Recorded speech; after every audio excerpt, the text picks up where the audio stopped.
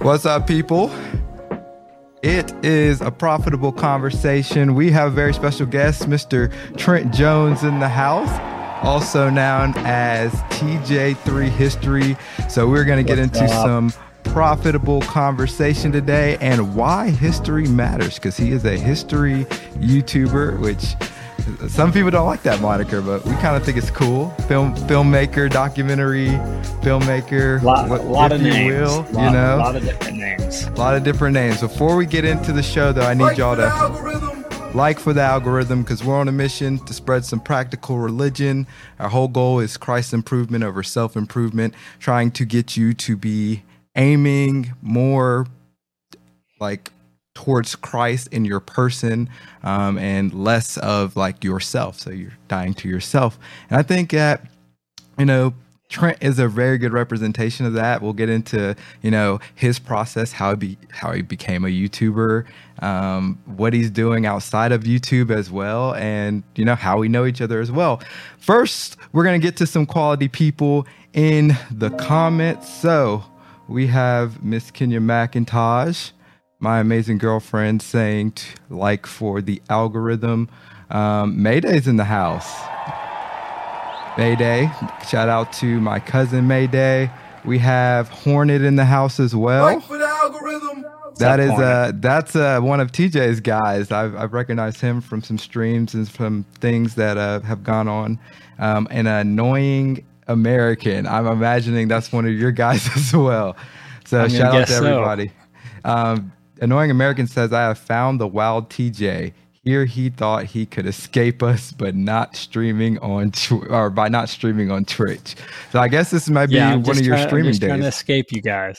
Right. Yeah, I shouted out the stream in the Discord. So there we go. Some of my normal guys. Yep. Because those are some of my loyal viewers over there. So I figured they'd like to swing by. So I did shout it out there. So if you guys are there, glad to have you, and hopefully y'all enjoy me not yelling at you guys on a video game for a few minutes.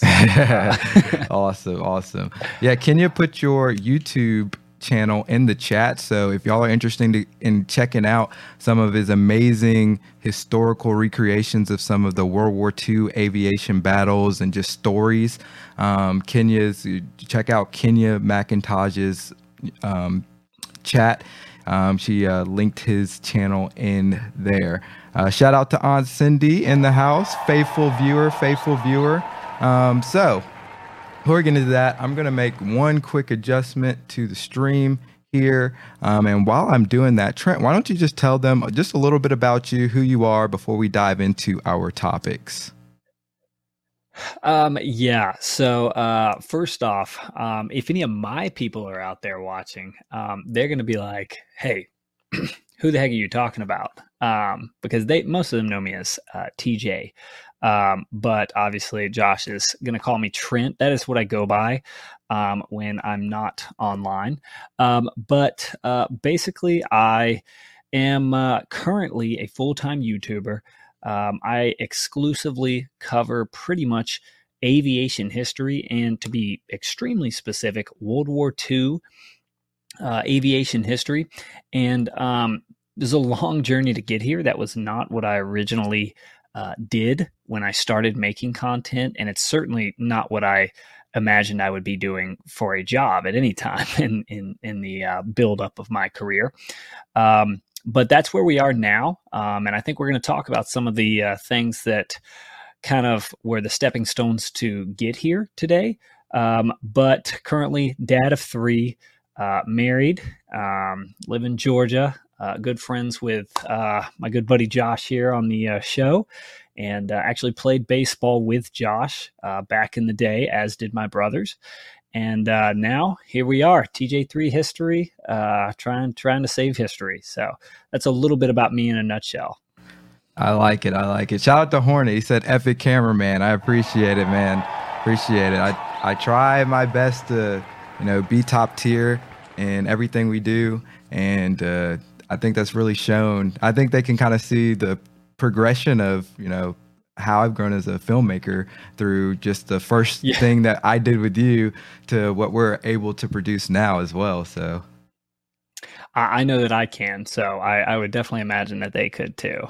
awesome, awesome. Now let's jump into some topics. First, we're going to talk about saving history. So you were just referenced that you're traveling around saving history. So what is the importance of preserving history, just in a general sense? Yeah, so this is something that has really kind of only begun to sprout in my life, and kind of sprout as our general motto here at TJ3 History, in the past year. Because if you look back at my content just 2 years ago, I was making crash compilation videos, which is a far cry from what we're doing now. But what the importance of saving history is, and where we've come to try and execute that, is basically this: is we have history books, we have tons of combat reports, we have written history, we have oral history, we have all sorts of stuff. We even have artifacts in the ground, depending on what you're looking at. But what we don't have is the word of mouth of people who were there, because that is a limited resource. That is something that can just vanish. And for example, we look at the Civil War right now. There are currently 0 surviving veterans of the Civil War here in the United States. And so we can go look down the road here in Georgia, and there's multiple battlefields within an hour's drive. And we can read the maps. We can read the information that they have at the battlefield. And if we really dug into it, we could find, some musket balls, or we could find, shrapnel. We could find remnants of all sorts of stuff from a battle. But what we can't find is how it smelled at the battlefield. We can't find, where was the smoke coming from? Where, this guy who was killed in this spot, what kind of person was he?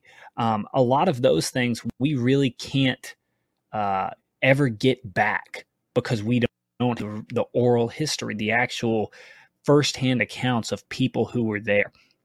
And so that's kind of what we're trying to do now with our specific time period, which is World War II.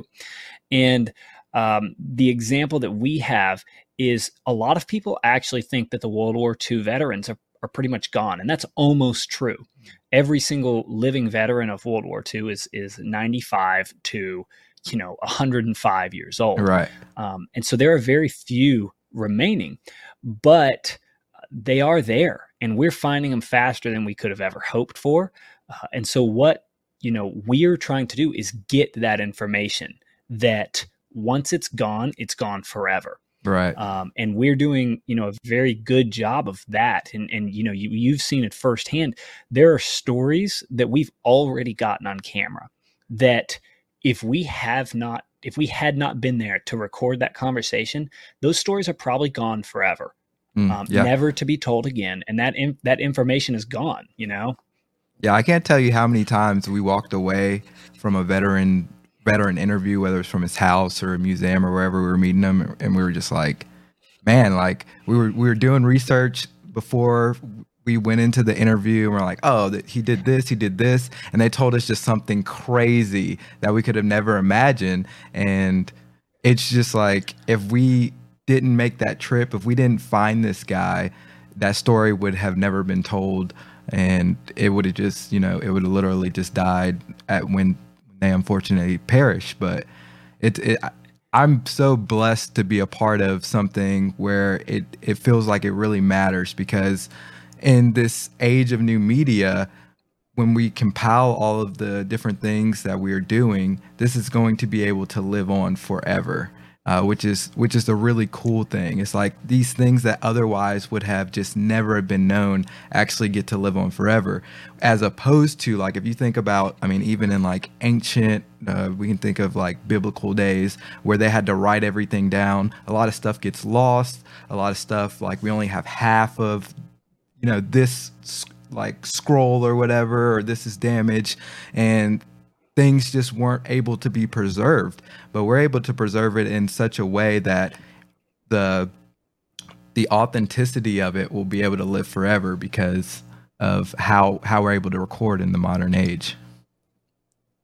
And one of the things that doesn't get recorded very well from written history is the emotion. It's very difficult to convey the emotion. And we've got so many examples of this. And some of the coolest stuff that we've actually been able to get actually is not even combat.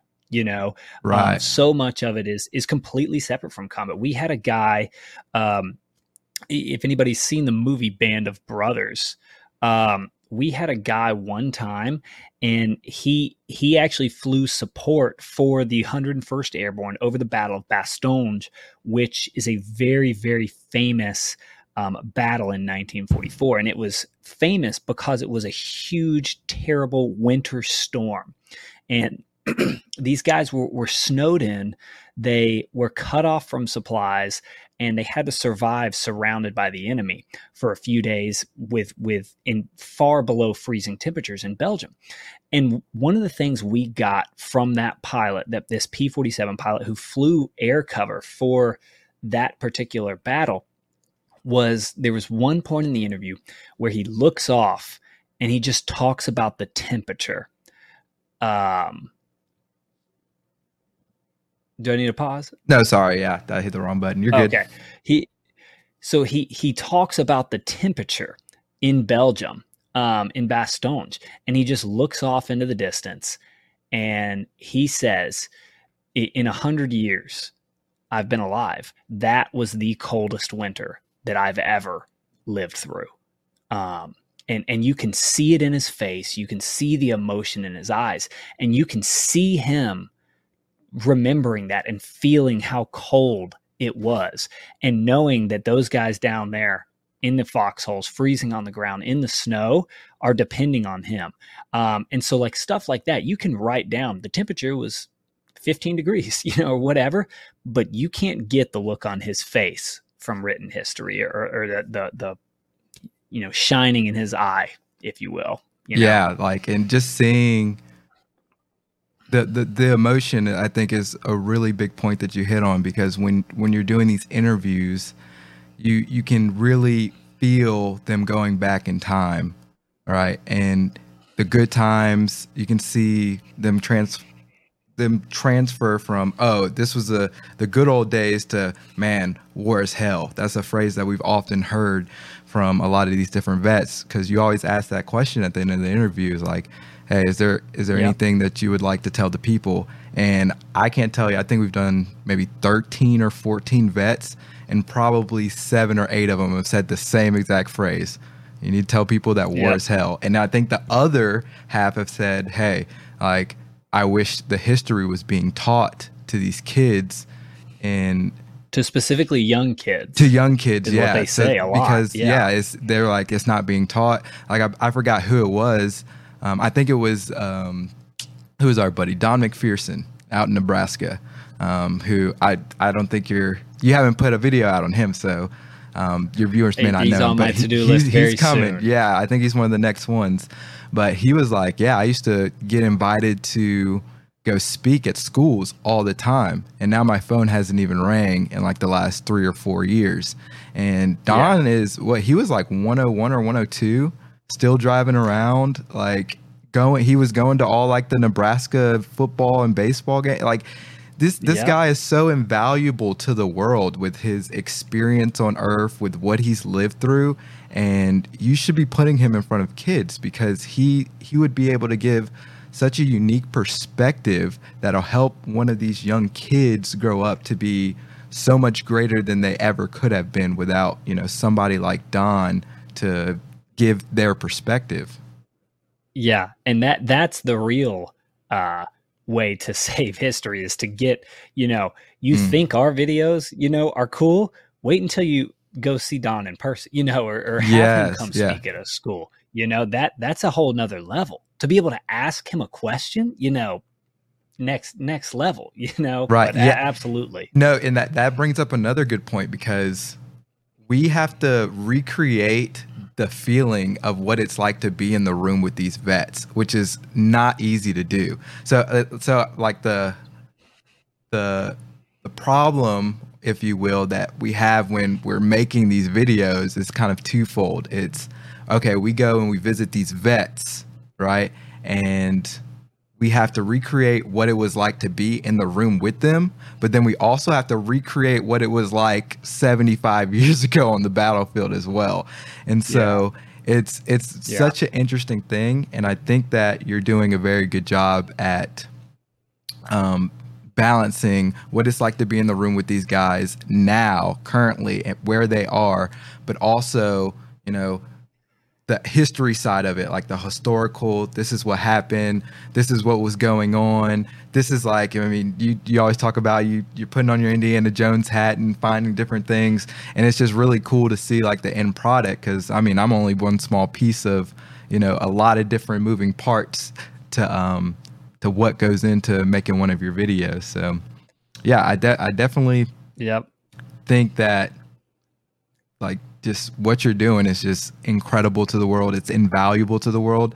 And I think it won't be revered and really appreciated until many years down the road, like a lot of different things in history. It's like when you look back, it's like, oh, wow, I'm glad somebody did this. Yeah, and that's one of the things that I really like to repeat is that, you know, we're not even making there's among YouTubers, which, you know, I hesitate to be called that, but among YouTubers there, you know, there's, you know, you can make trending content, or you can make evergreen content. And so trending content is, oh, I'm going to do this hot TikTok dance. I'm going to make a video about this celebrity right now, or this fun food that's a big hit, or a video game, whatever. Or I can make evergreen content, you know, something that doesn't stop being viewed today, you know, it like how to install a light bulb, you know, or how to take down your Christmas tree, you know, whatever. There's tons of evergreen content. But that stuff doesn't just go away in a week or two. And that's really all there usually is in YouTube. And if you have the choice, evergreen's always better because it's a better long-term, you know, investment or whatever. But I think what we're actually doing is better than both of those. It's almost greener as it goes on, if that makes sense. You know, it's you know, increasingly green, you know, because, you know, it's valuable today. It's more valuable tomorrow, and possibly even more valuable, you know, 10 years from now. You know, like, for example, the big thing I do is, you know, what I wouldn't give today to hear a recorded interview of a Civil War veteran, of a World War I veteran, you know, of some of those guys that we don't have anything of, you know, how priceless would that be? And so, yeah, absolutely. I think, and that's the good thing about where my content has come. It was not very mentally or, you know, heartwarming to make crash compilation videos, you know? Right. Yeah. It was like cool in the moment. Yeah. I mean, it was cool. Oh, I'm getting some YouTube views or whatever. But what I do now, I take pride in, you know, and I sleep good knowing that, you know, all this hard work isn't just about working my job. There's a much bigger goal here that we're working to accomplish that really makes it all worth it, more so than a normal job would, you know? Awesome. Yeah. I got a question before that. I see you guys with questions for TJ. Keep sending them in. We will get to those in just a little while. And I also see the super chat that we got. We'll acknowledge that in just a little bit as well. So want to appreciate you guys for tuning in. But TJ, just going back, so you mentioned that your content's like, it's actually almost getting greener as it goes, which is great. It's like, that's a good investment, which is, you know, you want things like that in your life to compound, whether it's, you know, money in your investing, or whether it's a skill set, or just your life trajectory in general. You always want to be compounding and getting better in your person. But just talk about the impact that what you're doing now, because you have 3 young kids. What kind of impact would those have on your kids? Because they probably know, yeah, daddy makes, videos and he puts them on the internet maybe, but they don't really understand the true value and the true impact of what it is that we're doing. So just, can you expound on that? That one's tough because I'm very hopeful that it will have that impact on them.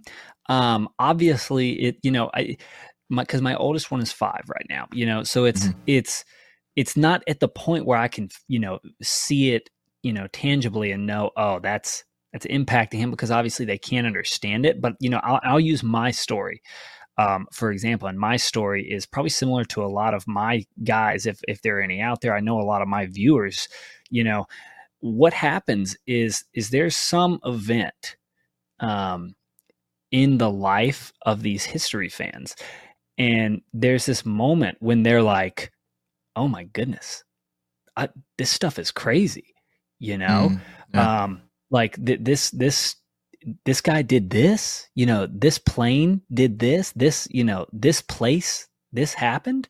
And for me, it was a couple of different things. My grandfather, for a lot of people, it's a relative. Finding out, for example, George Ritalis, right, one of our good friends, George's big moment was finding out that his grandfather, participated in World War II in the Pacific on Guadalcanal. And he read this logbook, and he didn't know, much about history, I don't believe. But from that point, he was like, well, I want to find out more about my grandfather. And so then he has to learn about where he was, why he was there, what did he do there, who were the bad guys there, why were they the bad guys? And then you just continue to open up worms. What was this plane he was working on? What did the plane do? What happened to this good friend of his who was killed? How did he get killed? And so for me, that kind of moment was as I took, for one, I kind of watched the movie Pearl Harbor, to be honest with you, when I was like 11 or 12. I was like, dude, these planes are sick. Yeah. And then I also took this summer class one time on board games, and we played 3 board games in the class. And there was chess that we started out with, which is cool. I like chess. And then we played Risk, and Risk was really fun. You get to move the little pieces, try and take over the world, whatever. It's fun. I think every guy deep in his heart really likes a good game of Risk. And then the last game we played in this class was something called Axis and Allies. And what Axis and Allies is you set up, you basically start in 1941 at the onset of World War II, and it's up to 5 people, and each person gets to play a country. And it's set up just like the world was in 1941 with, Hitler has his big armies in Germany, Churchill's struggling in Britain, the United States is just in La La Land, and then the Soviets just got people everywhere, And so you have to play out World War II, and if you're the Germans, you have to try and win it from the German starting point. If you're the Japanese, from them, and so on. And so, I was just like, oh, dude, this is exhilarating, because my personal opinion as to why, because you don't really see people, obsessing quite as much over Vietnam or over, the World War I or whatever. And my personal opinion on that is because technology was at this perfect part, this perfect level in World War II, where it was not so advanced that it's boring. Today combat is, a lot of times we just sit in a room and we control a drone and drop bombs from a screen, and then in World War I, it was, almost so gory that it's like medieval times, people, many people died from trench foot, and all these other gross diseases as they did, the enemy or whatever. But then you get into World War II and you get these airplanes where you actually have to shoot at the other airplanes in the air. There's no missiles. You have to shoot them down. You might have to jump out of your plane. Submarines are still a big factor. Nobody's, really dropping huge bombs until 1945 that kill everyone. It's just true strategic combat, and so personally, that's kind of what triggered my big moment. And I think all these history fans have one. It might be seeing a plane fly for the first time. It might be finding out their great grandfather, did something in D-Day or whatever. But that's kind of the moment that, a lot of history fans really start to kind of become enamored with this particular period and this particular conflict, if that answers the question in a long way. No, yeah, it definitely does, because just going back to the first point that you kind of hit on, where there's like this moment where you're like, wow, like now I am kind of hooked. It's almost like when you get hooked to your Netflix show because they just grip you in such a way that now you're binge watching it. And I know when I first started doing stuff with you, you're like, do you know anything about history? And I was like, I mean, I'm a history guy, but most of the history that I study and that I know is more of like biblical, ancient Rome history, because that's what I was just naturally interested in. And I had a love for, airplanes in general, because my dad's a pilot and he grew up, telling me, different stories. And we would always go see the different Tuskegee Airmen movies that were made, and I always thought those were cool, but I just never was into just like war and that sort of thing. And then I get to travel with you, and just the things that I'm hearing and just being able to feel like what those guys were going through, and you're like, wow, he went through that. Like, it's not just a story on a screen, it's not this video game that you're playing where you're just living as one of these guys. He went through that. He lived what we are actually, playing on, like if we're, playing War Thunder, or even some of the Call of Duty games that try to, mimic warfare in such a way. Yeah, what the average guy went through in this conflict would just drop jaws today. Right. Like if I came up to a party and I was like, one time somebody shot at me, just fired a round at me and it just missed, that's instantly the coolest story at that party. Yeah. Yeah. And every one of these guys like we've had guys that are just like, we're like, did your plane ever take damage? He's like, oh, every time. Yeah. We got lit up. Every mission, we just got lit up. Guy got shot down twice in 5 missions, guys. That's this crazy. One guy, his name's Walter, we haven't gotten to him, B-17. but We haven't got there yet. Okay. But any of the story, like if you told me, one time my plane engine stopped working and I had to jump out of the plane with a parachute, that would just be like the craziest story you've ever heard, right? And like half of these guys we've talked to have had to bail out, not even just because their engine stopped working, but because people are actually shooting at them, right? And I mean, it's just like the stuff you hear on an average interview with one of these guys would just drop jaws today. And a lot of people just don't know that. It's crazy.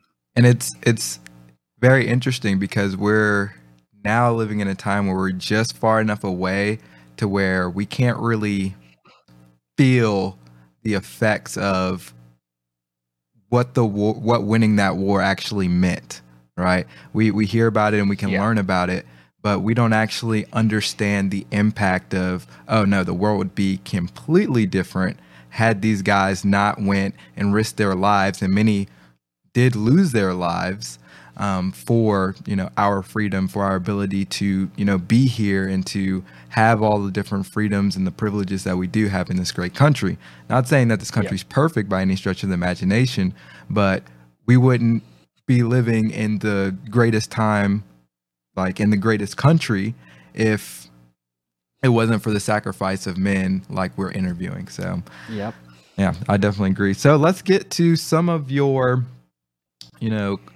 chats, and I think we got a super chat in here. I need to pull up the actual stream because I can't even see the comments. I want to. Oh yeah. Yeah, go ahead and pull it up. We Yeah, I got a want to see few in what here. people We are got saying. Hornet making some noise. Let's see. I'm trying to see if my comments are working. Cool. So we got a $10 super chat from Kenya Mack, who is also a host on Quality Entertainment. She just had a wonderful show with Miracle the other night. So y'all would want to go check that out, especially if you are a female. I know we're probably got more male-centered, audience tonight. But Kenya says, I bet you guys didn't expect the grenade fishing story. I told her that and she didn't believe that. And that was in my back of my mind to tell. So we'll get into that in just a second. I want to go through a couple more chats, but we're definitely gonna touch on that in just a second. We got Hornet in the house. He says, question for TJ. How does it feel to speak to these World War II vets? It must be a very special feeling. I think he touched on it, but just acknowledge it for Hornet there. Yeah, I mean, just to summarize it, when you really get them into the moment, when you really get them going on a story, and you get to the climax, and you get to see the emotion on their face, a lot of times it's just, there's no better way to put it than you're just watching a movie. You're just getting to actually watch like a movie where you get to, Band of Brothers, a documentary, you're getting to see this movie in real life. You're getting to see the emotion on his face. You're getting to hear something that's very, very important to him. And something that, quite possibly in some of the cases that nobody else has ever heard. That's what it really feels like. It's like you're getting to see a movie firsthand, private, it is just crazy, to be honest. Yeah, no, Hornet had a comment earlier of the Band of Brothers. It's the best series, so that was a good reference there. He also has another question for us. Said, "What's your favorite baseball team?" And me as well, if I have one. I got away from watching baseball MLB wise. I used to be a big Braves fan, and I think I would still probably say the Braves. They hurt my feelings when they moved the All-Star game for a variety of reasons in 2021. So I don't really watch baseball that much, but my brother plays in college right now, so I would probably say my favorite baseball team is his team, which is currently one of the D1 baseball teams here in Georgia. So Georgia Tech, go Jackets. That's who my current favorite baseball team is. Yeah, I'm looking to have a big year out of Cam this year. So my favorite baseball team, I've always rooted for the Red Sox because any team in Georgia I've just never liked because everybody here is such a just fanatic. Like fans in Georgia for their sports teams are ridiculous. Like the amount of people here that are Georgia Bulldog fans that have never even went or just attended a school anywhere near Athens is unreal. And they just go so hard for the Dogs or they'll go hard for the Falcons. But I mean, I was kind of raised they're the Commanders now as a football team because that was just my uncle played for them. But baseball wise, I've always rooted for the Red Sox just because I liked David Ortiz growing up and just like the different players. And I kind of always didn't like some of the Yankees. So I was like, yeah, let's go Red Sox. And then I like pretty much my favorite baseball player the last, decade's been Andrew McCutchen. So whatever team he's kind of on, I'm always rooting for and always kind of keeping up with. Because I just, I loved the way how he just came into the game with his hair on fire. And that's how I tried to model my game after. And I mean, hasn't been as productive over the last 3-4 years, but he's still a solid player for the team he's on. So I check in on the Pirates now as well. So that is my answer. Couple more chats before we get into our next topic. It says, this is from Annoying American. TJ, I want to know, will we get a leak on the next TJ project? So they're wanting some hints. You've honestly gotten a few of them tonight with the veterans that we because I don't get to talk about the vets very often that we haven't gotten to yet. You got to hear a little bit about Don McPherson and Walter Ram today, as well as Ed Cottrell, actually. I think the next project, I'll give you this one. So we've got a really big project coming up that I've been working on that is inside the USS Hornet aircraft carrier. Oh my God. Obviously, Hornet will like that in the chat over there, obviously. But yeah, so that one should be a fun one. Lots of very cool stuff, but it's also going to be one of the most unique videos we've ever done. It's going to be a lot more in-person filming than we've done before. So it'll be a tricky one. So there you go. Yeah, when I tell you that video is going to be very unique from anything else that's ever been on Trent's channel or TJ's channel, it's going to be unique just because of the way that it was filmed, the structure in which it was filmed. I wish we got to film more of the just like us just there hanging out. Just hanging out, and I'm a little nervous about it, to be honest with you. But I guess we'll see how this does, and then if we ever get to take another trip out there, we can maybe do more of the. Hopefully, stuff, I can make it a good video and the viewers watch it. But we'll it's just gonna be so different. Yeah. I mean, that's kind of the struggle with YouTube, which was what we'll kind of get into in a little bit. But last chat before we head into our next topic. Annoying American says, didn't the town called Athens revolt after World War II over corruption? This is out of my league. I have no idea.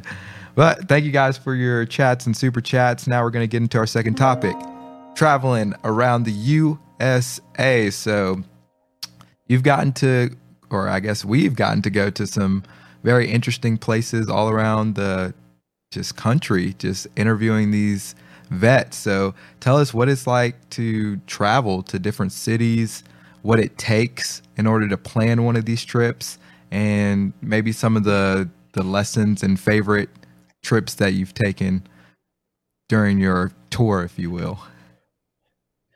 It's, honestly, I'm just getting PTSD just talking about it.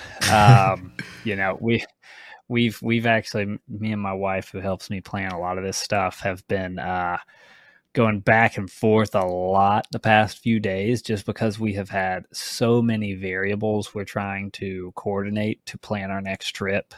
We've got to try and talk to the vets, talk to their families, see who's available what day, check flights, and all this sort of stuff. So the short answer to the question is it's actually insanely hectic. It's chaotic. It's stressful. Trying to plan the travel is truly just not fun. When we get there, it's fun getting to hear the stories of these vets. But a lot of times everything outside of that can be not fun. I feel like I don't even remember what our last trip was. San Francisco. That's what it was. Yeah. But I mean, dude, just getting there was horrible. The flight was long. Yeah. We had to wake up, freaking 4 a.m. or whatever. The hour and a half, 17-mile drive. Yeah. I mean, travel was terrible. The rental car experience is often a nightmare. It's truly just not fun a lot of times. Every now and then we'll just get to go somewhere cool and it'll be kind of chill. But a lot of times it's a lot of long driving. It really, really is. A lot of long driving, a lot of long flights. And a lot of times we're just working in the flights. A lot of times Josh is working on his stuff on the plane, in the airport, and so am I. I'm writing scripts on the plane. So a lot of that is just tough, but the actual interviews are great. Favorite place that I've been, I would probably say, I would probably say, oh man, going to New York was pretty cool. That was a very unique experience. That was cool. To get to talk to Manny. But really tough. Also because Seattle was very, very cool, but Seattle was also not very cool. It was both at the same time. The actual city itself was terrible. But the little neck of the woods that Dick lived in for that particular story was fantastic and beautiful. Really, really cool. So those are certainly two of my favorites, I would say. Yeah, I definitely New York's probably at the top for me, just because of what we did in that short amount of time. Because I think we were only there for like just over 24 hours, maybe. But I felt like we did a lot. I felt like we were there for a couple of days, just with everything we did. Yeah. We found a little coffee shop and everything, so that was a lot of fun. And then I really liked Tucson. So we've been to Tucson twice. I liked the Tucson trip when we went to see Walter. That was a lot of fun because we found a nice little disc golf. We finally had some downtime, and we got to go to some cool little disc golf courses and, you know, sling some discs. And it was just that, like, Arizona is such different terrain than Georgia that, like, when you're out there, it's just like, man, like, this is cool because it's just something that you don't see every day. And so that's why those two are probably at the top of my list. But yeah, just echoing what you said earlier, is like a lot of these trips, it's also a nightmare on my end too, because I got to pack up all this gear. And then I have so many bags that I have to give you like a couple bags to check so that we're not paying like, you know, over. Yeah, like we're not paying for like 8 bags. We don't even have to get into like weighing the bags. And every trip a bag disappears, and you know we might have to shoot this interview without lights, or this interview without, you know, the right microphone, you know, or whatever, you know, and it's just chaos. Yeah, traveling with gear is a whole nother issue. But and then also when we're there, it's such like you give out the itinerary and it's like bam, bam, bam, bam, home. You know, it's not like a lot of because I know sometimes our family members are like, oh, y'all are getting to go to these cool places. And we're like, yeah, we're working. Like, I mean, granted, we love what we do, and it's cool to get the vacation. Yeah, it's not a vacation. Is getting this cheesesteak. This is the height of my vacation on this trip. Right. You know, so yeah, it's constant like hit this, and then the travel takes a lot out of you. So by the time we get there, we get settled in, we do an interview, and then we go to the hotel. It's like, oh, we're sleeping in until it's not like we get to go and kind of like really enjoy it unless we like are just really like. I mean, New York, we were like, nah, we need to walk around because it's like.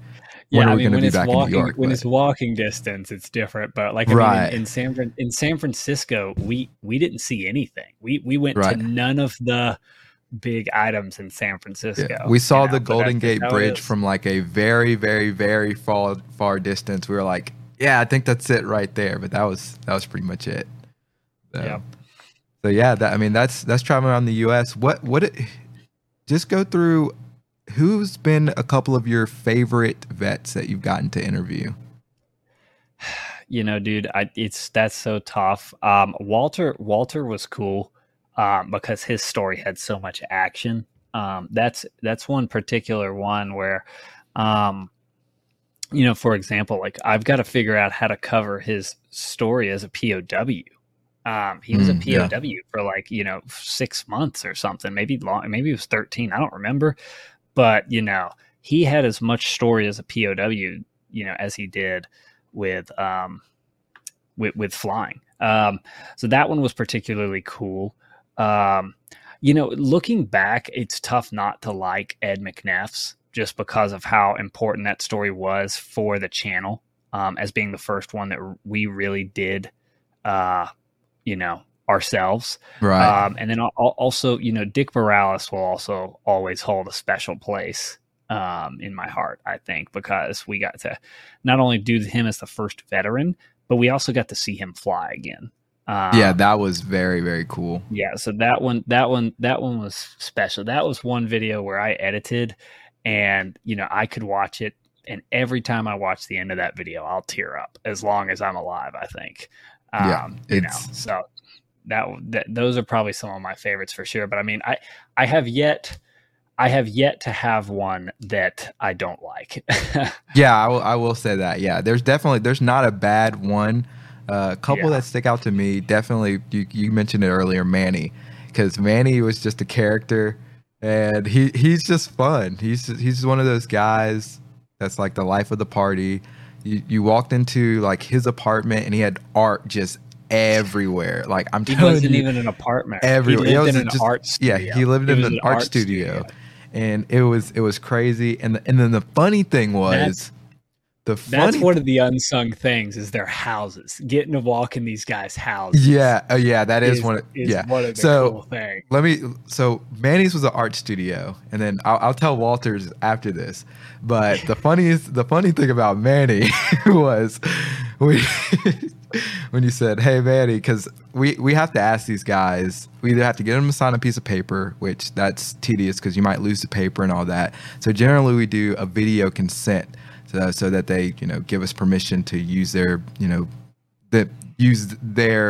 what we capture in our videos. And so we go, hey, he goes, Manny, just give us permission to use you in the video, state your name and everything. He goes, my name is Manny Greer. And then he just proceeds to tell us for 5 minutes about his life story. And then afterwards, Trent's like, close enough, and then he just went on with the interview. It was that was one of the funniest moments. 5 minutes. He spent 5 minutes explaining his name. That's what it was. He was exclusively explaining the name Manny. But yeah, it was insane. And then Walter's in Tucson, he had a very, very nice house, and he had these big, almost like Great Gatsby doors. And so we were pulling up, we're like, oh, who's this guy? And his son opened the door, and there's this classical music playing, and then Walter's just sitting, not even looking at us, sitting with his back to us, just enjoying the music, just in the zone. And I think his son, the whole time we were setting up, was just sharpening knives too. Yeah, that's the other thing. We're we're not in Georgia anymore. This is some next level stuff. So that was two very, very cool things. And that's the other really cool thing with getting to travel around the United States. You get to see how even how different there's the same franchises are built differently in different regions. When we go to California, their McDonald's look very different from the McDonald's because their buildings are just different. Everything in Arizona is more stucco, whereas everything in Georgia is either vinyl siding or brick. And so it's really cool to get to see the different cultures within the culture of America. So we're gonna take a quick break. I see Alan J in the chat. Welcome, a fellow Quality Entertainment host. He said, I bet being a full-time YouTuber has its motivational challenges. And we're going to get to that right after this break. So stay tuned and stay locked in.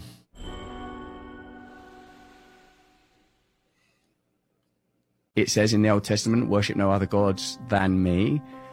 The implication I offer is that we are a species that worships. And if you do not access the divine, you will worship the mundial. Solid. That's solid because, that's kind of how I would take it too, is, I get into it in my point a little bit, but it's we're either going to worship God or we're going to worship the things not of God. Mm-hmm. And worship the things not of God, that just leads us down a tunnel of despair ultimately. No, yeah, I definitely agree. It's you're either going to strive for that which is good, beautiful, true, the ultimate version of that, or you're just settling for, good enough, which by default would be the things that aren't of God.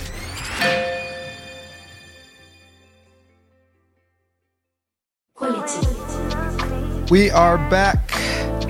We're here with TJ3 history. We've talked about saving history. We've talked about traveling around the United States. Now we're going to talk about being a YouTuber. Before we do that, I need you to. For the algorithm. Because we're on a mission to be quality people. We want to thank everybody who's tuned in here live. Annoying American says, I'm really excited to see more videos with the veterans. Honestly, it feels almost like a documentary, and I feel so special playing a part as an extra, almost like I'm part of a documentary. So, that's cool. Explain what he means by playing an extra. Well, you basically, for those that don't know, in my videos, I have to recreate a lot of these stories, and that's kind of what makes me different. But I recreate a lot of these stories with a flight simulator, and generally that flight simulator is something called War Thunder.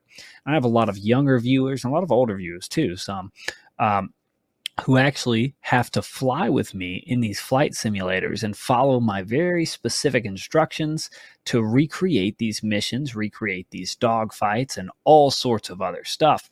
And Annoying American, Hornet, if he's still there, and lots of other guys that follow my videos are cool enough to come help me recreate those scenes by flying and following my instructions in a live stream. And so that's what he's talking about. And don't sell yourself short, Annoying American, because it's not almost a documentary. These are, I think most of my viewers would say, that what we make together is better than what's on the History Channel, and in a lot of ways, it absolutely is, So I would even venture to say that you're not almost an extra in an almost documentary. You're an extra in a documentary. And yeah, sometimes absolutely. you guys are more than extras. Sometimes, depending on the scene, you guys are briefly a starring role in a documentary. Right. But yeah. Yeah. Now I think that leads in beautifully to, what your everyday role is in being a YouTuber. I know you don't necessarily like that moniker, but it's basically your full-time gig now, making these documentaries. So just go through what it takes to put one of these videos together, like all the different moving parts and writing the script and everything like that. Yeah, man. It is, I could go on forever about it. I'll try and summarize it as briefly as I can. And how I would summarize it is, for every minute of footage that I put out on my channel, there's probably about an hour of work that goes into making that minute. So if I put out a 14-minute video, there's probably 14 hours of work that goes into that video. And so what that means is there is a ton going on behind the scenes that people don't see, people aren't aware of, particularly with this kind of content, because, if I go out there and I just, film a prank video at Walmart, or whatever, something stupid, like there's just a lot of low quality content on the internet these days. You can go do that in 5 minutes. And, whatever. What I have to do is for a minute, of content, I've got to research. I've got to look at archives. I've got to look up combat reports. I've got to go get a book off Amazon. I've got a stack of books right over here that's just too high for me to even get into. And then after I do all that, write the script, take the time to write the script, I've got to plan out a live stream. I've got to have viewers, show up, come play these extra parts, follow my instructions. Sometimes we have to do some sort of crazy thing in the flight simulator. It takes us hours. We've got to do something that the flight simulator was not designed to do. I've got to make this propeller bend in this certain way or something stupid, and so, then we have to do that. Then I have to record the footage, and then I have to edit the footage, and don't even get me into, now I've got a sponsor who's got, whatever. But the big thing that I would actually talk about right now as a full-time YouTuber, where I'm at, is actually how much time I have to spend telling other people what to do, or communicating tasks, or checking other people's work, or even coordinating things, coordinating interviews, talking with vets, emailing back and forth. I could go into my email today. Okay. I've got a board over here. Why don't I just get this? I wrote this board today. Hold on.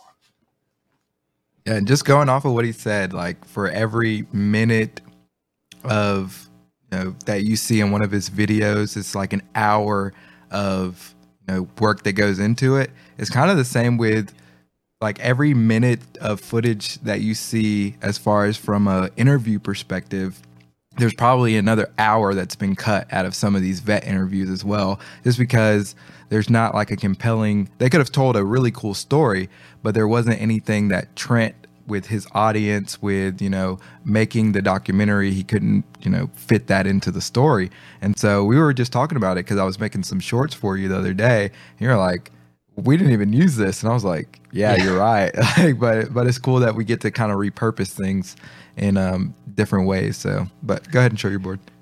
Yeah. So, I mean, just today, just today, what I've got to do today is I've got to call George Ratalis to see when he wants to go to Virginia. I've got to call another veteran in Virginia. I've got to coordinate those. I got 3 new veterans I've never talked to who I have to call today. One of them already called me back. I've got to return his call. I've got to send something to my thumbnail guy. I've got to mail cards. I've got these cards right here from my sponsor, an upcoming sponsor, and I give them away to viewers. I've got to actually mail these out.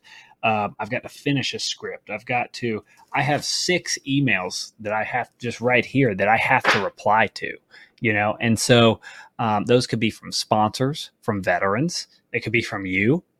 They could be from all sorts of stuff.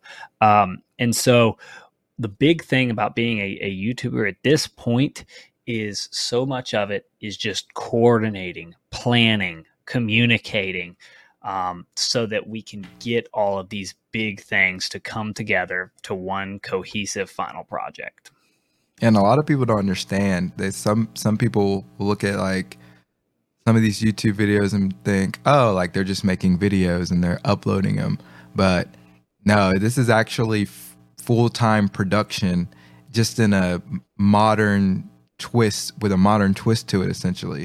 And it's like what we're able to do. You referenced the History Channel earlier. It's like we're making History Channel level content, but at a fraction of the price and with really the fraction of the resources as well, as far as like, you know, the amount of cameras that we have access to, or just different specialty gear, but we find ways to get it done in different ways. And you're truly running a business just using YouTube as a platform for your business. And so I think a lot of people don't understand that as well. So what was the point where you were like, okay, I got to go from doing most of this myself to, okay, now I got to delegate. I got to be more of a manager. Yeah. So the big thing for me is generally I try and view that as a math problem. Is what is the best use of my time? And so if there's something that I do that somebody else can do better, then I'm going to give it to them, or cheaper than I can do it. One of my favorite quotes I have written down in my notebook here is from Shark Tank, and it's, as soon as you can afford to do so, hire your weaknesses. And so, for example, one of my weaknesses was certainly video recording. And so I outsourced that to you because you're way better at it than I am. You're way better than I could ever be at it. And it just was an obvious answer to a big need that I had. But then there are other things that I do a pretty good job of, but, you know, there are people who can do it faster than I can. You know, and one of those might be making thumbnails. You know, they do it better and sometimes faster than me. There, you know, or other times I actually have people who record. I have young kids sometimes who send me footage, and they're like, "Hey, I've got some footage I recorded from our replay on War Thunder. You want to see it?" I'm like, "Yeah." And then they're like, "Oh, you know," I'm like, "This is better than what I did." You know? Right. And so the answer to the point, and to answer your question, Kenya, you know, at the same time, how many people are on your team? You know, tough to answer. Depends how you define a team. You know, how many full-time people do I have here? I have me, and, you know, I have Josh, and Josh is, you know, maybe 0.2% or, you know, 20% full-time. Right. You don't know what you want to call it, but he's as close to full-time as I have here. But other people who are, you know, actually paid to help me, probably 4 or 5. You know, none of them close to full-time. They're obviously just per task or whatever, but I have thumbnail help. I have editing help. I I used to have script writing help. I got away from that because that was one of those things where I actually kind of found that nobody can really do it better than me yet. That's kind of something that I have to do. But then I also have stuff like I have a guy currently who just posts my TikToks for me and helps to write my newsletter, because those are tasks that I could do, but it's going to take me a while. And my time was better spent on things that were more that only I could do, and so depends on how you define team, but probably about 4 or 5, something like that is what I would say, with the main 2 obviously being me and Josh. Yeah, well said there.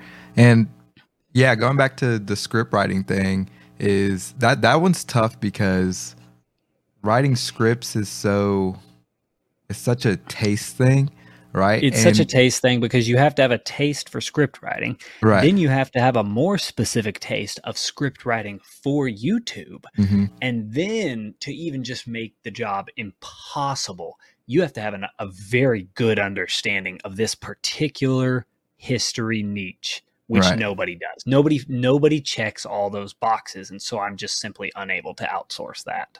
But then also on the other end too is even if you were to get like partner with what's one of the other big history, it was like Yard House or something like that. Yarn Hub. Yarn Hub, that's what it is. Even if you got one of those guys to come write a script for you, you may not even like it because even though they check all those boxes, because the way you tell a story might be different from the way they would tell a story, even if y'all had the same set of facts in front of you, had the same interview footage, the same resources, and it's just so it's so personal whenever you're crafting, especially documentary works, because it's just as much of who's telling the story as it is about the actual details of the story, which is what makes documentaries so cool in essence, because there's this personal aspect of this person's telling a story about events that happen, but they're also, getting all these different perspectives. They're, merging them in such a way that it's merges into this, just beautiful creation at the end of it. So yeah, That's definitely cool. So if somebody were to get into YouTube today, right, and it doesn't necessarily have to be history, what would be your advice to them? Like, is it worth it to get into YouTube? What should they do? This one is so easy for me to answer now. There are 2 things. Pick a good niche and make dope content. That's it. Those are the only 2 things. If you do those 2 things, it is wide open for the taking. Don't make content like Mr. Beast. Don't make silly little reaction videos, on just whatever stuff. Don't make trending shorts. Okay. All of that stuff is, for the most part, a waste of time. What you have to make is you have to find a niche. You do want to enjoy it. Don't, if you hate cooking, don't go into cooking, Right. but you have to find a specific niche that ideally, if you want to do it as the potential hope for a career, you don't need to pick something that just has a terrible audience, CPM. That's one of the big things. Don't make just ballparking something with like Fortnite videos, that is going to pay very, very low. Nobody wants to advertise to 13-year-old, children for the most part. There are tons of good ones. Educational content is great. Kids content, not video games, but actually like toddler content pays, from what I've seen or read, that's enormous. Extremely crazy. Well. Yeah. Obviously there are tons of financial stuff, but there's tons of competition in that niche. Whatever. There's tons of different niches out there. Pick a good one that, you would enjoy, but that also has minimal competition. That's where I got lucky. I got lucky because I found a niche with very little competition. So that's advice number 1. Advice number 2 is just make dope videos. And if you're just not getting views, you're just not making good enough videos. That's all there is to it. And that, other people say that, but that's the truth. So if you make good enough content, you'll get views. That's all it is. There you go. So from the horse's mouth there, make good videos and, pick a good niche as well, and you'll be on your way. But also talk about like the growth aspect, like how fast can people expect to grow? Because I think they'll say, or they'll hear you say, okay, make a good videos and pick a good niche, and they feel like they're there, right? But maybe they're growing, but it's slow. They don't feel like they're going fast enough. What advice would you have for that person? So the big thing with that is find what performs well and make more of it. Because that's what's happened to me is I made crash videos because I was mimicking another guy that I saw and I liked his stuff. And I was like, I bet I could do that. It also looks fun, So I did it slowly because I was TJ3 gaming. For those of you that don't know, for like the first year and a half, 2 years that I did YouTube, I was TJ3 gaming. And then just one day, instead of crashing, my plane into the ground, I was like, what if I reenacted this famous scene and then put up a video of me reenacting it? And that video did way better than most of my other videos. And I was like, whoa. I was like, that particular video did noticeably better. And so it wasn't that I was looking to get into history per se, but I'm so glad it worked out that way. But it was that, okay, this video, I did something different. Let me try that again. And so I did a couple more crash videos, but then I was like, let me do another history video. And wouldn't you know it, boom, again. And so you just continue to look for those things that YouTube and your audience are telling you, hey, this is what we want. And you have to put it out, and it's tragic for some people. Unfortunately, it really is, because some people are like, oh, all I want to do is make Minecraft videos. And then they're like, their friends like, oh, I want, can you send me a quick video on how to change this tire?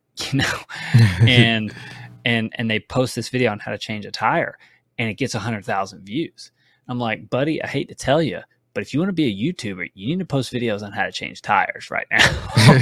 Yeah, that's just the truth of it, So that's what I would say about the growth is, and if you do that, the sky's the limit. If you just follow what YouTube's kind of hinting you to, then the sky's the limit. No, definitely. Yeah. So I've heard a lot of good YouTube advice, but probably the best one I've heard is that success leaves clues, which is to say that essentially what you just said is, when something is successful on YouTube, whether it's your content or somebody that's in your niche's content, then that's your clue to start. Like you said, you were imitating somebody who was making crash videos. That was doing fairly well for you. But then when you shifted directions a little bit and that blew up, you didn't go just right back to making the crash videos. You were like, no, let me follow the clue to success. And that's what's led you here. And even now, you're continually, revamping and restructuring. Like you said, now we have a thumbnail guy, which you didn't have a couple months ago. It's because you're like, oh, let's see if the click-through rate and, just the amount of people that click on the video goes up just by the sheer change in, how the thumbnail is being made. Maybe it's a little bit more contrasty, the vibrant colors, all that different things. Does that play a part? And so far it's been working out. So yeah, one of the best assets for a YouTuber to have is the ability to learn on the fly, to learn quickly and to make adjustments. Because if you don't, you're toast.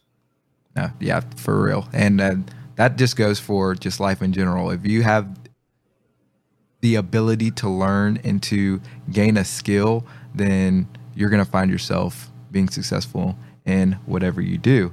Now, before you were a YouTuber, you were actually a baseball player, and that's actually kind of how we met. So we're going to get into that right now. We're going to talk about baseball and how that's shaped you. You grew up playing baseball. I played with your brother in high school, and my brother played with your youngest brother in high school as well. But we never actually really got to play together. So talk about baseball coming up, even through your professional career and what that's meant to you. Yeah. So, big baseball family. I just, it was a big part of my life growing up. Really from the age I could walk to the, I mean, I really only stopped playing probably like 5-6 years ago, and so it was a very, very important driving factor in my life. For a long time, that's all I wanted to do. And so I played in high school, and I was pretty good in high school, but definitely not some sort of superstar. I was probably just good enough to play in college, and I ended up going to college. But one of the things I did in college is I just outworked people. I was not more physically gifted, I would say, than most people, but I just outworked people. I played smarter than people. And so because of that, I was able to have a pretty successful career. I actually played, here's a fun fact for you guys. I actually played against Josh a couple times in college, probably like 5-6 games. And in my big highlight video, which is the big highlight of my career, twice I catch foul outs from Josh in that highlight video, ranging because I was playing shortstop. He was a lefty, and for whatever reason against us, he just liked to pop out to the left side. Yeah, I did that a lot in college. And so two of them are me catching those. So I played a lot of baseball, and after college, I really wanted to try and play pro ball. So I went to various pro teams, did a bunch of tryouts. A lot of times I was close. And twice I actually got offers to come and play. And so I went out to spring training. And the big moment in my career was when I went to spring training and I was kind of locked in for this pro team. And I just hurt myself in spring training. Terrible muscle tear. And for whatever reason, that just wasn't God's plan for me. And it broke my heart because that's all I wanted to do. And it was terrible because, to be honest with you, my whole family pretty much had plane tickets to come to opening day. I was the lock-in shortstop, going to be playing in front of a few thousand people on opening night, and it just wasn't meant to be. I got released because of the injury. Tried to play on another team the next year, and I played spring training, and I knew that was probably the end of it. So I did get to savor that a little bit and just enjoy it for the ride. But I was released again in spring training. And, so that's when it kind of came to an end, and it was good to be able to have that closure with my baseball career. I do wish my parents would have been able to come to another game, because that was the worst part of it all, was that I didn't really get to know that it was the last game I was playing in front of my parents, when I did. But so because of all that, I ended up starting a baseball organization, kind of took it over from someone who I helped start it with. And that's what I did full time for like three years. And I still do it now, pretty much full time. But last year, it really shifted as the organization grew. My YouTube channel also grew. It really shifted where I was like, okay, based on how things are going, I need to be a full-time YouTuber, not a full-time baseball organization runner, and so I've handed off most of the operations of that, and I've kind of just hands-on when I need to be, but that was a pretty fulfilling role too. It has its bad moments, certainly, but it was pretty fulfilling to be able to help guys play baseball at the next level, get them scholarships, and help them in their baseball careers. Because in a lot of ways, I never had that, at various points in my career. And so hopefully I could be kind of the help that I wish I had a little bit more of, but so that's how baseball kind of played a pretty significant role in my life. Oh yeah, that was awesome. And your ability to, the resilience from, you had your dream right in front of you, and it's almost like it was just the rug pulled right from up under you. And it's so easy for people when things don't go their way to sulk and that throw themselves a pity party and then spiral downwards. But you were able to use that and to be in a place where you're able to give back to the game that was, essentially kind of taken away from you, or at least the opportunity to play at a professional level. But now you're able to help guys pursue that same dream that you weren't able to pursue. Whereas a lot of people would be callous and like, well, if I can't do it, then I don't want to help anybody else. So, I mean, that's good. So where does that, perseverance and resilience and fortitude come from? Oh man, that's a good question. I would certainly say some of it comes from my dad. He's a pretty resilient guy. I would also say there were some stuff that really kind of drove me when I was younger. Back in 2007, you'll obviously remember this, as will your mother, right? Who was pretty active with Little League. But in 2007, when our Little League actually won the Little League World Series, and they went on to win the whole thing. And that was kind of our league's all-star team. What people don't know is I was tied for 10th place in votes on that all-star team, I believe.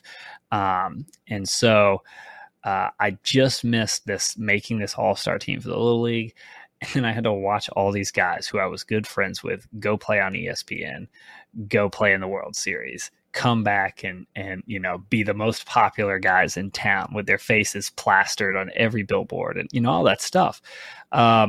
And that was pretty tough for me. And it was I was happy for them because a lot of those guys were my friends, but it was very tough to watch, from the sidelines. And so because of that, after that moment, I was like, man, you know what? I felt like I had a little chip on my shoulder that I had to prove that, hey, right, I'm as good as these guys, and hopefully at the end of the day, I maybe proved that, but if not, it certainly helped develop me into a more resilient young man at that time.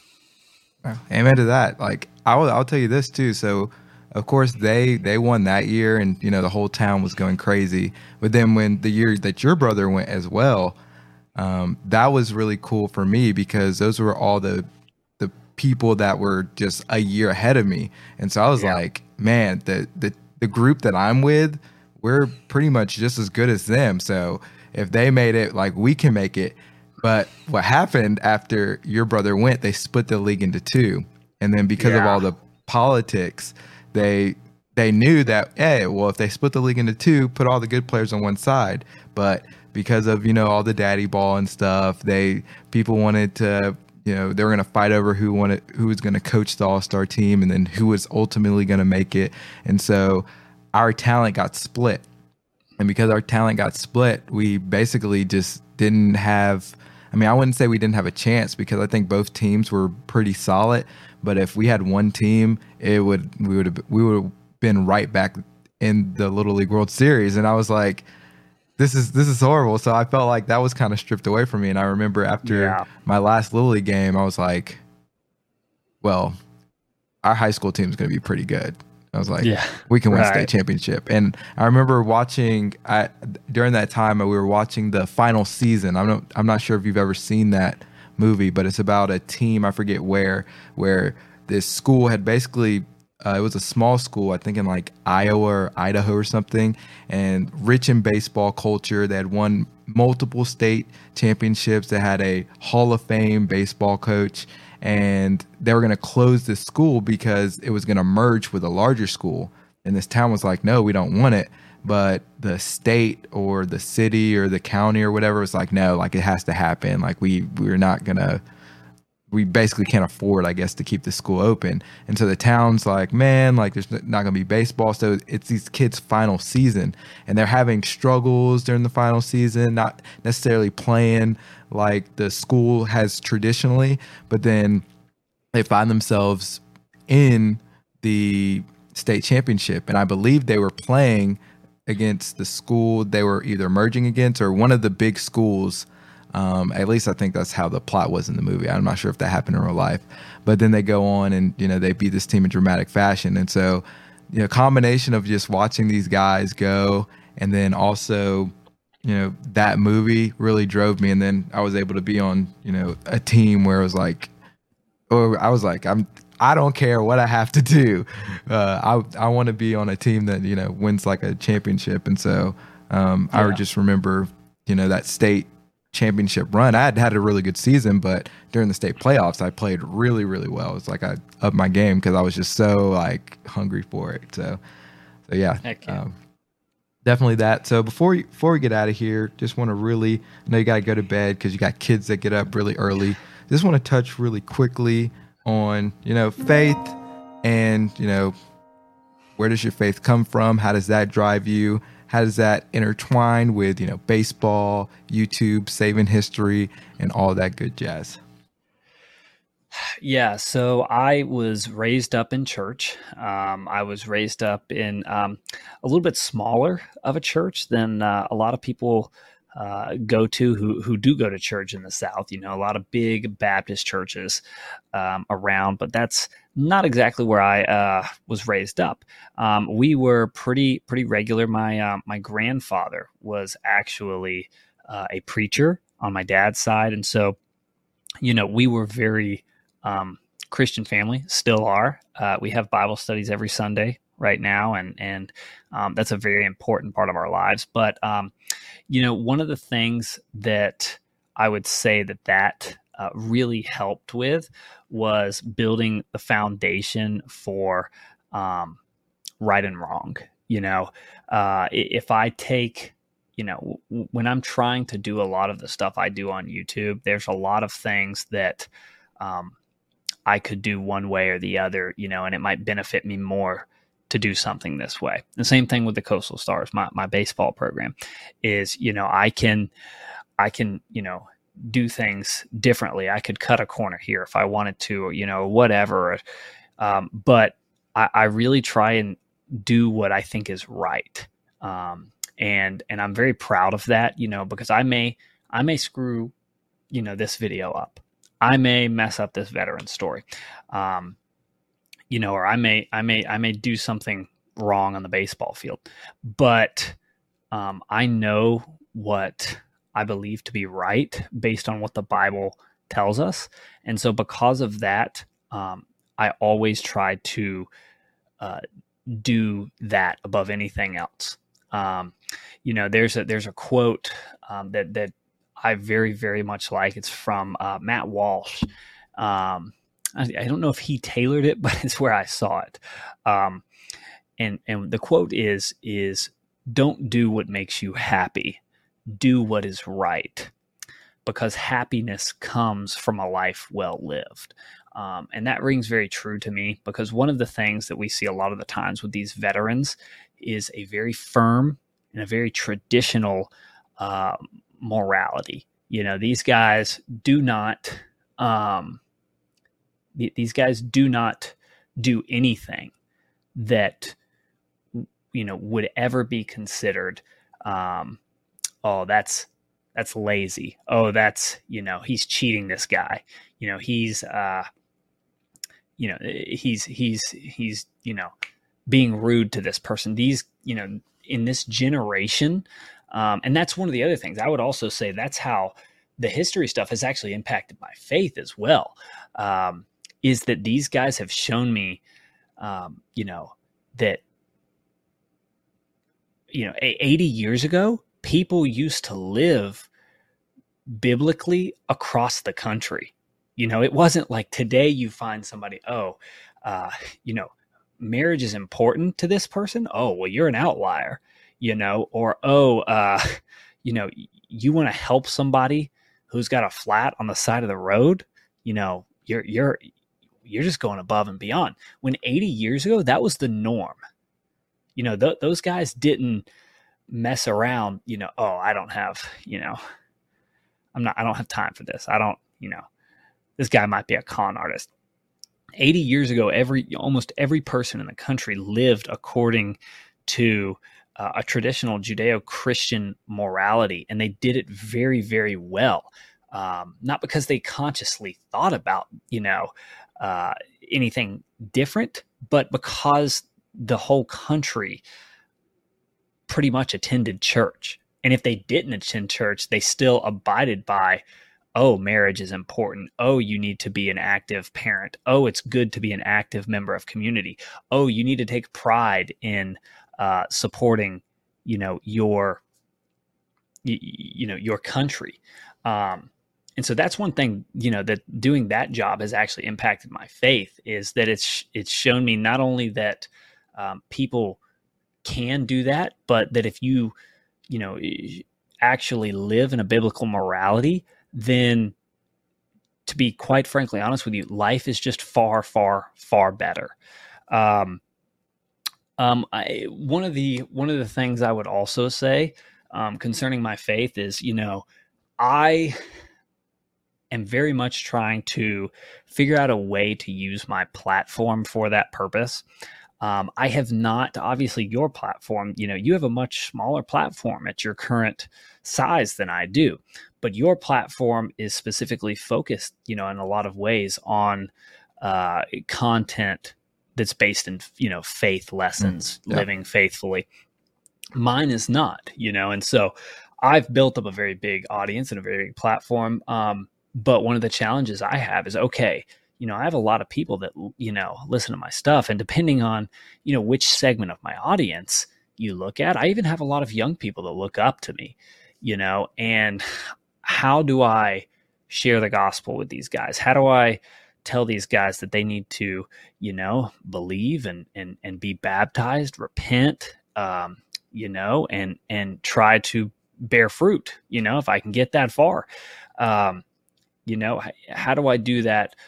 Because the way YouTube's just designed is, it makes it very difficult to do that, and for sure. So that's kind of something that I have toiled with as my platform grows. And I certainly, I don't want to intertwine it in a way that, is not necessarily approved by the veterans who are the stars in these videos, obviously, or the people whose stories that I'm sharing, but perhaps, in something else, and it also creates additional challenges too, because, like, for example, when I do these live streams, a lot of times I have 25, 30 guys watching me on Twitch and flying with me in these videos. And it's easy not to cuss in my own content. That's obviously easy. But, I try and be nice and raid people on Twitch, and I've got 15-year-olds in my audience, and I just go click on somebody's page and they're just dropping F-bombs, or some girl, wearing, just totally erotic clothing, trying to attract viewers on Twitch. It's just totally so many opportunities like that where I'm like, you know what? Sorry, guys, I have to apologize for that, because, I feel responsible to try and almost like, you guys are my little sheep. Then I have to try and take care of you guys. And now I'm putting y'all in front of bad content. So there's definitely challenges that it creates. But one of the big things is I'm trying to do, and I think it might end up being one of those things where, it's not something where I just broadcast to my whole audience per se. It may be, hey, I've got this one viewer I've built a very good relationship with, and he really looks up to me. Let me see if he goes to church anywhere, and that might be a better thing. And I think we can all agree that, me shouting to a bunch of people I don't know in a YouTube video about my faith is going to be far less effective on an individual level than me building a relationship with someone.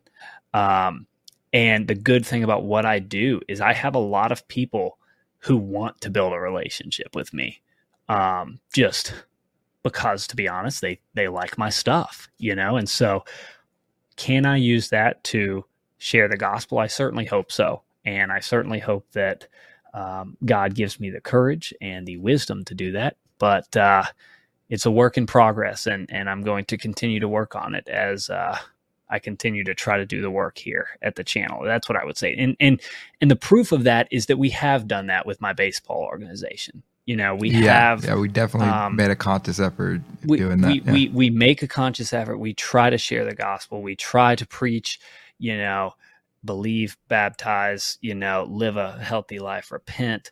And we try to teach them these things. It's difficult just due to the nature of the program to actually see the result all the way to finish sometimes, because, we see this kid one day and then we don't see him for 2 weeks, whatever.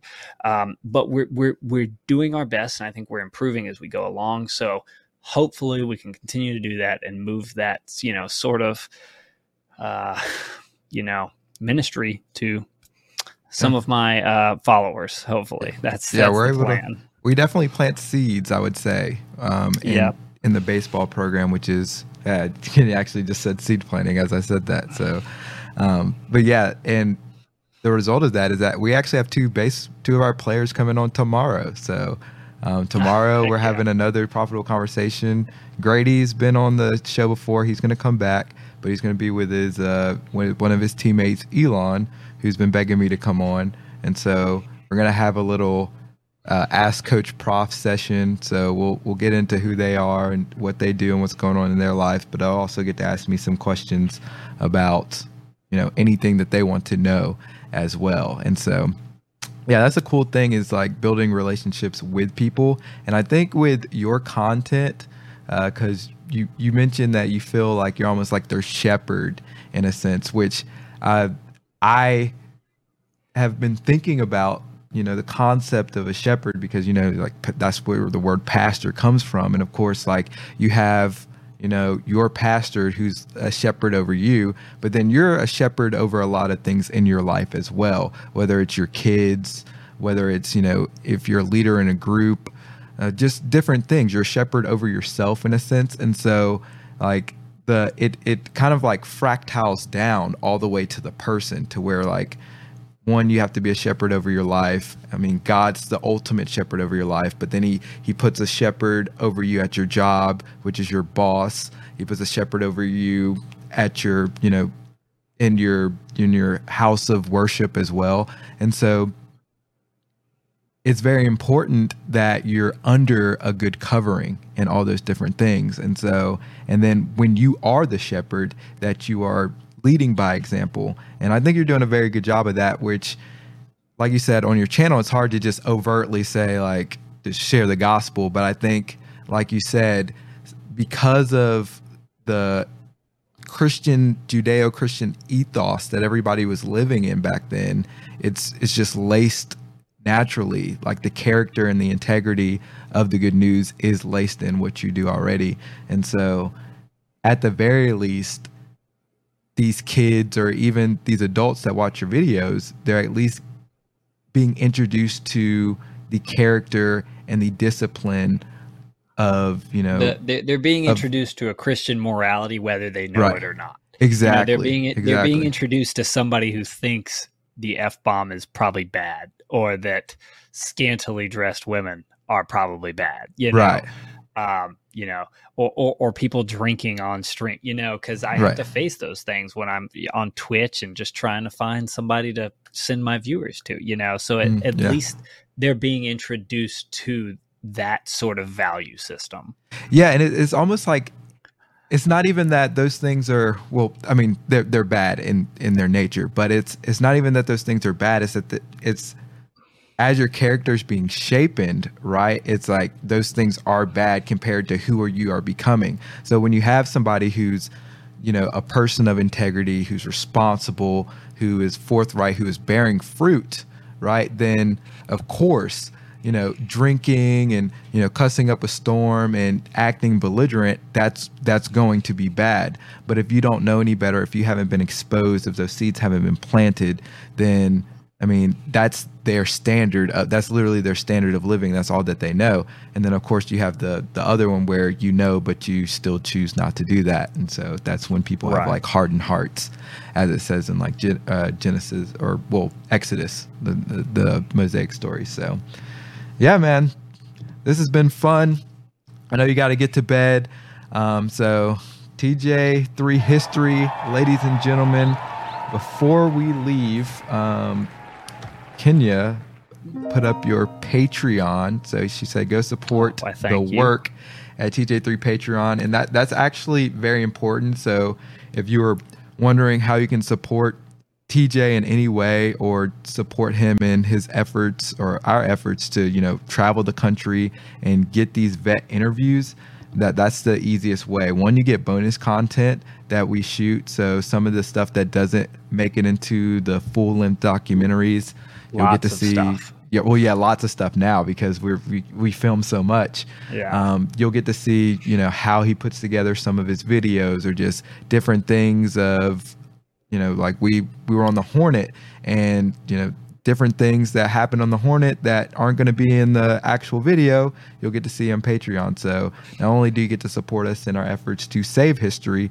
but you also, you know, get some really cool bonus content as well. We'll give you just a second to send in any final comments. Looks like everybody's kind of toned down and wound down, but Trent, TJ, thank you for coming on. Been a pleasure, man. Yeah, thank you. Couldn't do it all without you, Josh. So thank you very much for the help. Appreciate you having me on, and really enjoyed it, man.